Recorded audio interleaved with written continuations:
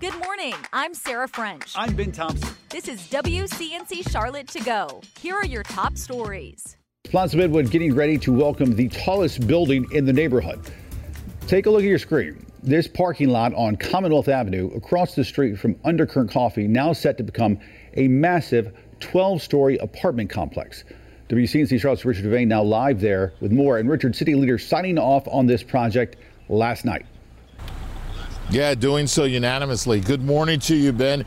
Good Tuesday morning, everyone. Yeah, I'm standing in this parking lot where this high-rise will spring up from, towering over everything in this area. And as you can see, this is a building that most people have come to realize is part of life right here in Plaza Midwood. But they're saying things seem to be getting a little out of control. Now, that's because there are changes coming to the landscape of Plaza Midwood, and some say they're concerned about what those changes will mean for the fabric of this neighborhood.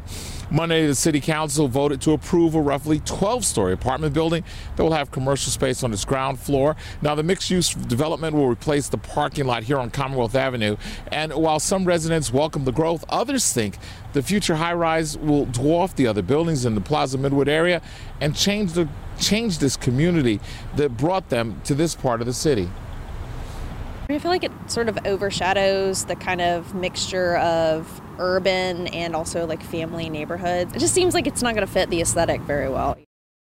And that's what some folks are concerned about. City Council has also said that basically they were happy about this development because they actually lowered it from what it was originally planned or wanted to be. And they say it's going to help with overall growth in this part of the area. But they say people who live here, they're concerned about what that growth will look like.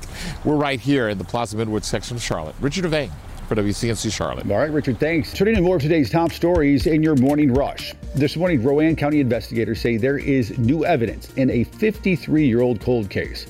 Investigators recovered hair evidence from a forgotten case file, recently underwent lab testing. The hair of an unidentified murdered infant still has DNA present. The sheriff's office says that would allow further testing to hopefully identify the victim. Good morning, I'm Destiny Richards. Cabarrus County residents are not happy about what their new property values can mean when it comes to paying taxes. The county is currently in the middle of its latest property revaluation, and after providing an update last night, members of the community spoke up to voice their concerns, saying they simply can't afford a tax increase for various reasons, like keeping up with other monthly bill hikes and inflation. Two of America's biggest credit card companies will soon become one. Capital One Financial announcing it's buying Discover Financial Services for $35 billion. They're the 12th and 33rd biggest banks in the country.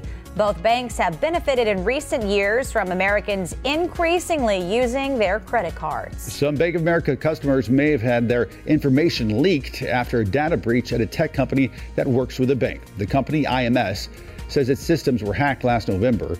It provides services for deferred compensation plans, including plans that are serviced by Bank of America. The bank says its systems were not compromised, but it will provide Experian membership to customers who may have been impacted. Nearly 75,000 new jobs could be on the way to North Carolina. It comes as public and private companies are currently working on expanding over 240 projects in the state. The jobs could bring in over $60 billion in investments. And that's it for your morning rush. Here's what's happening across the Carolinas. Today, Wake County school leaders will consider joining a national lawsuit against social media companies. The district argues students' mental health has declined after using apps like Facebook, Instagram, and Snapchat. 11 other North Carolina school systems have already joined the lawsuit, including CMS. Clarendon County is looking to add more solar farms to South Carolina. There's been interest to expand the current 50-acre solar farms to 800 acres. Leaders are now looking to change rules to allow more solar farm growth. Neighbors in Kershaw County are asking leaders to get more fire hydrants. This comes as the county is experiencing rapid growth. Right now, there's no allocation in the fire budget for those new hydrants. The county has yet to set a date to discuss funding efforts. And that's what's happening across the Carolinas. Now to connect the dots. When we make the news make sense. If you flip on your high beams during the morning commute, you run the risk of blinding all the people in the oncoming traffic. But did you know there is a safer, better technology we could be using? Headlights are blinding us, but it's only a problem here in America. Let's connect the dots. For years, countries in Europe and Asia have used a new type of lighting technology. It's called ADP, or Adaptive Driving Beam. Unlike automatic high beams, the technology shapes your headlight so it blocks the bright light from drivers coming in the other direction. CNN reports it allows the driver to still see deer, people, or bicyclists on dark roads. U.S. safety regulations first allowed the technology back in 2022, but American regulations are so different from other countries that it's tough for automakers to implement. They say the requirements are too expensive, and that could be stopping critical safety technology from entering the U.S. car market. And that is Connecting the Dots. Now to the day's checklist. Here are 3 stories worth knowing about today. One, a 16-year-old is recovering this morning after being stabbed in Uptown. Police say she and a friend were attacked in a parking garage early Sunday morning. Both were taken to the hospital and are expected to be okay. If you have any information about this case, you're asked to call Crime Stoppers. Number 2, this morning we're learning more about a protest that caused traffic issues in Charlotte this weekend. It shut down parts of Monroe Road on Saturday. The America Team for Displaced Eritreans tells us people who oppose the Eritrean government may have gotten word of a festival happening in Charlotte, leading to what we saw on Saturday. At number 3, campus leaders at St. Augustine's are now reassuring students and faculty it will not be shutting down. The university president did admit the financial situation is very dire. However, he says they are taking steps to turn things around, including paying faculty last Friday. The conference comes days after the IRS filed a nearly $8 million claim against the school for unpaid taxes. The North Carolina Utilities Commission approved new rates for Duke Energy customers back in December. Along with these rate hikes, viewers have noticed a new item on their bill, a rider adjustment. But what is that? Here's Megan Bragg with this morning's Verify Fact Check.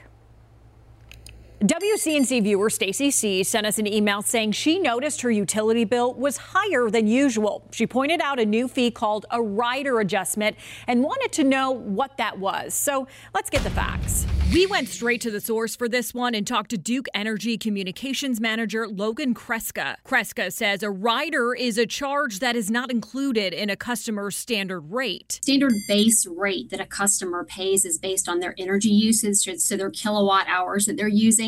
But riders are part of the cost that the utility, Duke Energy, incurs. She says riders allow Duke Energy to recoup the cost of specific programs, credits, and purchases that the company makes. But what customers are seeing on their bill now is called a rider adjustment. The riders can be adjusted, so just based on what programs we might have going on. She says the riders are adjusted every year and are not specific to just Duke Energy. The inclusion of rider charges is a common practice for utilities. But Kreska stresses this rider adjustment is not a new charge. It's always been on your bill. You've just never seen it identified as such. They've just been included in that kind of that lump sum that customers see on the bill. We recently decided to break out the riders kind of like as a line item so customers have more transparency just around what they're paying for. And what determines how much your rider is? Kreska says it's based on each customer's kilowatt hour usage. So if a customer uses more energy, their rider fee would be higher. Kreska says if customers are feeling some sticker shock when they open their Duke Energy bill, it's not the rider adjustment that's to blame. Just because we're in January and February, customers tend to use more energy during this time. Also in Duke Energy Carolinas, new base rates went into effect January 15th. But Kreska says there are ways you can save money during the winter season. Just make sure you kind of do a full walk around your house, look for, look for caulking and sealing if there's any kind of openings where that cold air can get into your home. Kreska says Duke Energy actually offers a free home energy house call program where one of their technicians will come out to your house to do a free energy audit. We have all that information on our website, WCNC.com. With your Verify Fact Check, I'm Megan Bragg. And if you have something you would like verified, just email us at verify@WCNC.com. Thanks for listening. You can find these stories and more at WCNC.com. And join the WCNC Charlotte team weekday mornings 4:30 to 7 a.m. Like and subscribe to our podcast and tell a friend.